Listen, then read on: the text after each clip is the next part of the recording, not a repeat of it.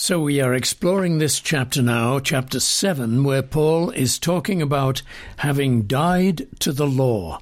Something that really makes a number of Christians, or many Christians, nervous. They tend to want to avoid Paul and avoid the book of Romans because it sounds so not only odd, but also dangerous, because surely we are law keepers, surely we are responsible in society, surely we are obedient to God. Well then, why this dying to the law? So I want to encourage you to be brave in your faith when looking at the book of Romans chapter 7. And when you do, you will be amazed at how it speaks to your mind and how faith speaks to your mind and gives you a freedom that you never thought you could have. Some people want to sort of rewrite Paul. They say, well, we don't use his language anymore. We don't talk about dying to the law. We simply talk about, what other way is there to talk about it? How do we express that death to the law in any other way? Maybe we express it in the way that, well, we're not responsible for our wrongdoing anymore, yet we are responsible people because we learn to love God, so we just want to express it in a more less obnoxious way, a more gentle way. But you can't get around what Paul is trying to do, because he is talking about a death. We look at our Christian lives and we talk about conversion and new birth, and we do that new birth expression because we're talking about something entirely different and new from what we had before. We are not the same people. In many ways, we feel we are. In many ways, we have temptations and sins and we don't seem to be making much growth sometimes, it seems. But what we need to know is that there is a marked difference, an absolutely marked difference so great that it is can only be described in terms of life and death between what we were and what we are now. And so this is what we mustn't escape from when it comes to Romans. So look at Romans chapter 7, that is. Look at verse 1 then. Or do you not know, brethren, for I speak to those who know the law, that the law has dominion over a man as long as he lives. Now, why does he say, or do you not know? He's obviously continuing a thought from the previous chapter. Be careful of the chapter headings. They are helpful, or the chapter divisions.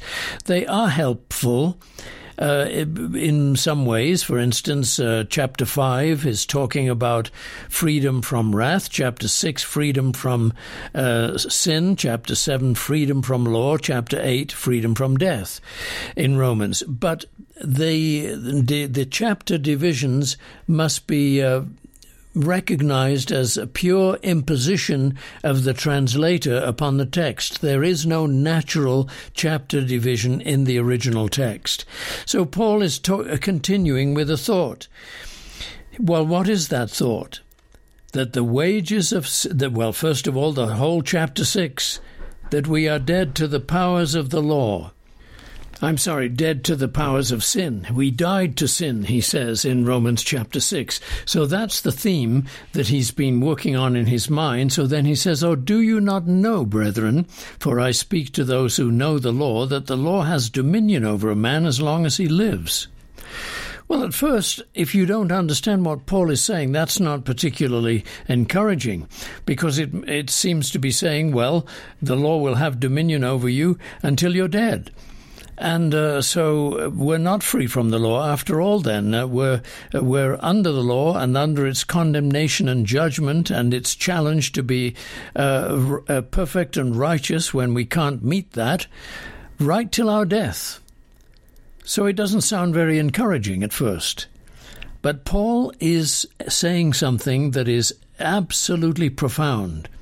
The fact is, we have died. We have been counted as put under the judgment of Jesus Christ's crucifixion. When he died a judgment of death to sin. And that judgment was on our behalf. And so when Paul says, "Or do you not know, brethren, for I speak to those who know the law, that the law has dominion over a man as long as he lives," he's saying it no longer has dominion over you because you died. You are counted as if you had gone under the judgment of Jesus Christ, and therefore the law does not have dominion over you to condemn you and to declare a judgment upon you, to reinforce all the guilt and the shame and the sorrow that you feel for your sins and for your humanity. And so he gives us an illustration of this in the next verse, and he says this: "For a woman who has a husband is bound by the law to her husband as long as he lives. But if the husband dies, she is released from the law or of her husband. So then, if, while her husband lives, she marries another man, she will be called an adulteress. But if her husband dies, she is free from that law, so that she is no adulteress, though she has married another man." So this is a pretty obvious idea, isn't it? It's the fact that the law exists only as humans exist in relationship to it.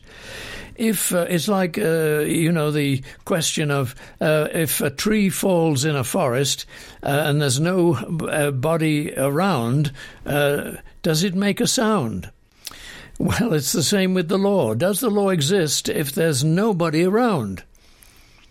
Well, Paul is saying, no, it doesn't, if people are dead to it.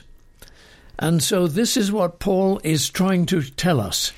Verse 4, "Therefore, my brethren, you also have become dead to the law through the body of Christ." Now notice, you didn't become dead to the law by a discipline that enabled you to overcome every single thought and act of sin.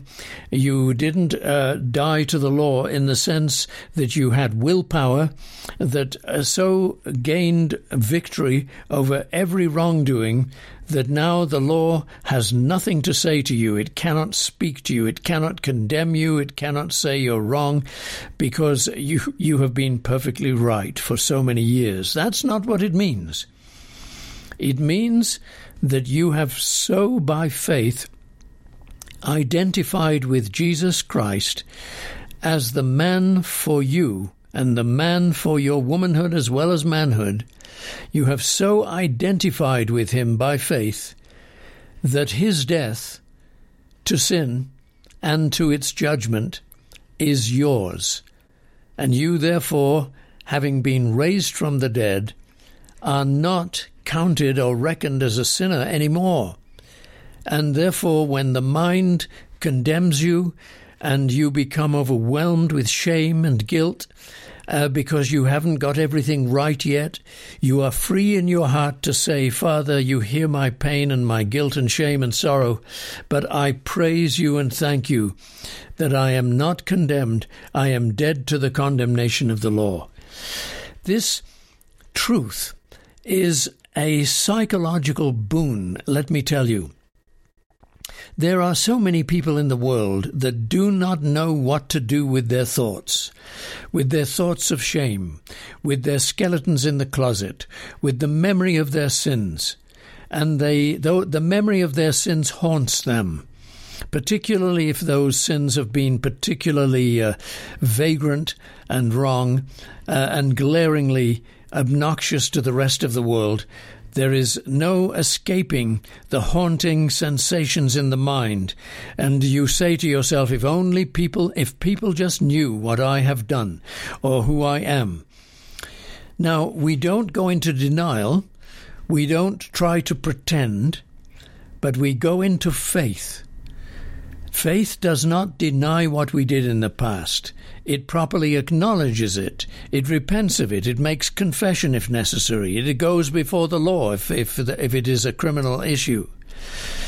But if we have faith, we are acknowledging our wrong, but are also acknowledging the liberty of the gospel to free us from judgment, so that we can go under the consequences of our sins without any more shame. We can go under the consequences of the law, knowing that we are still God's precious children. Therefore, my brethren, again I read this to you, you have become dead to the law through the body of Christ, that you may be married to another. Now that's an odd and interesting expression, being married to someone, but of course he's still carrying on the image of the woman whose husband died, so that she is freed from the law of marriage and free to marry again. And so we are free to marry. We are free to marry Christ by faith. It is a symbolic expression, of course. There's nothing literal about it.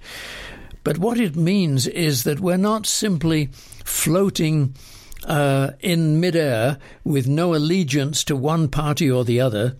We have come down to ground again, and we are freed from the law, freed from judgment, so that we can marry Jesus Christ, be married in fellowship to Christ.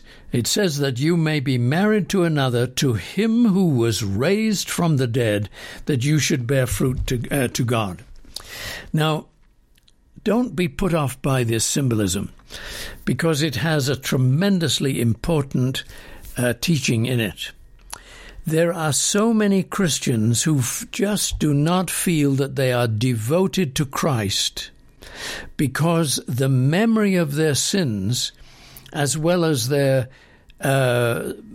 emotions that still stir up the temptation of those sins, or the longing for those sins, is still present in their mind, and they have not yet disconnected or been able to disconnect from their past memories. And they therefore feel that being a Christian is something of a fraud, something of a hypocrisy, something of a pretense, because they still have the old nature within them.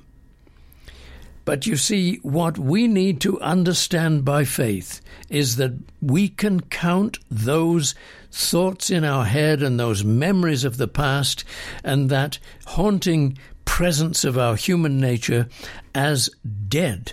It is dead in Christ. We recognize that we have been put on the cross in substitution by Christ. We've been put on the cross, as it were, and we are therefore finished in identity with the old life, which gives us the freedom to enjoy Jesus Christ in fellowship with him now. There is the truth of it. Don't soften it. It is an issue of being dead to one thing and now alive to Christ.